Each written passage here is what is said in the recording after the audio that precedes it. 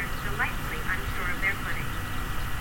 In fact, no actual spooks or spirits are necessary to terrify the Yankee schoolmaster on his ride home.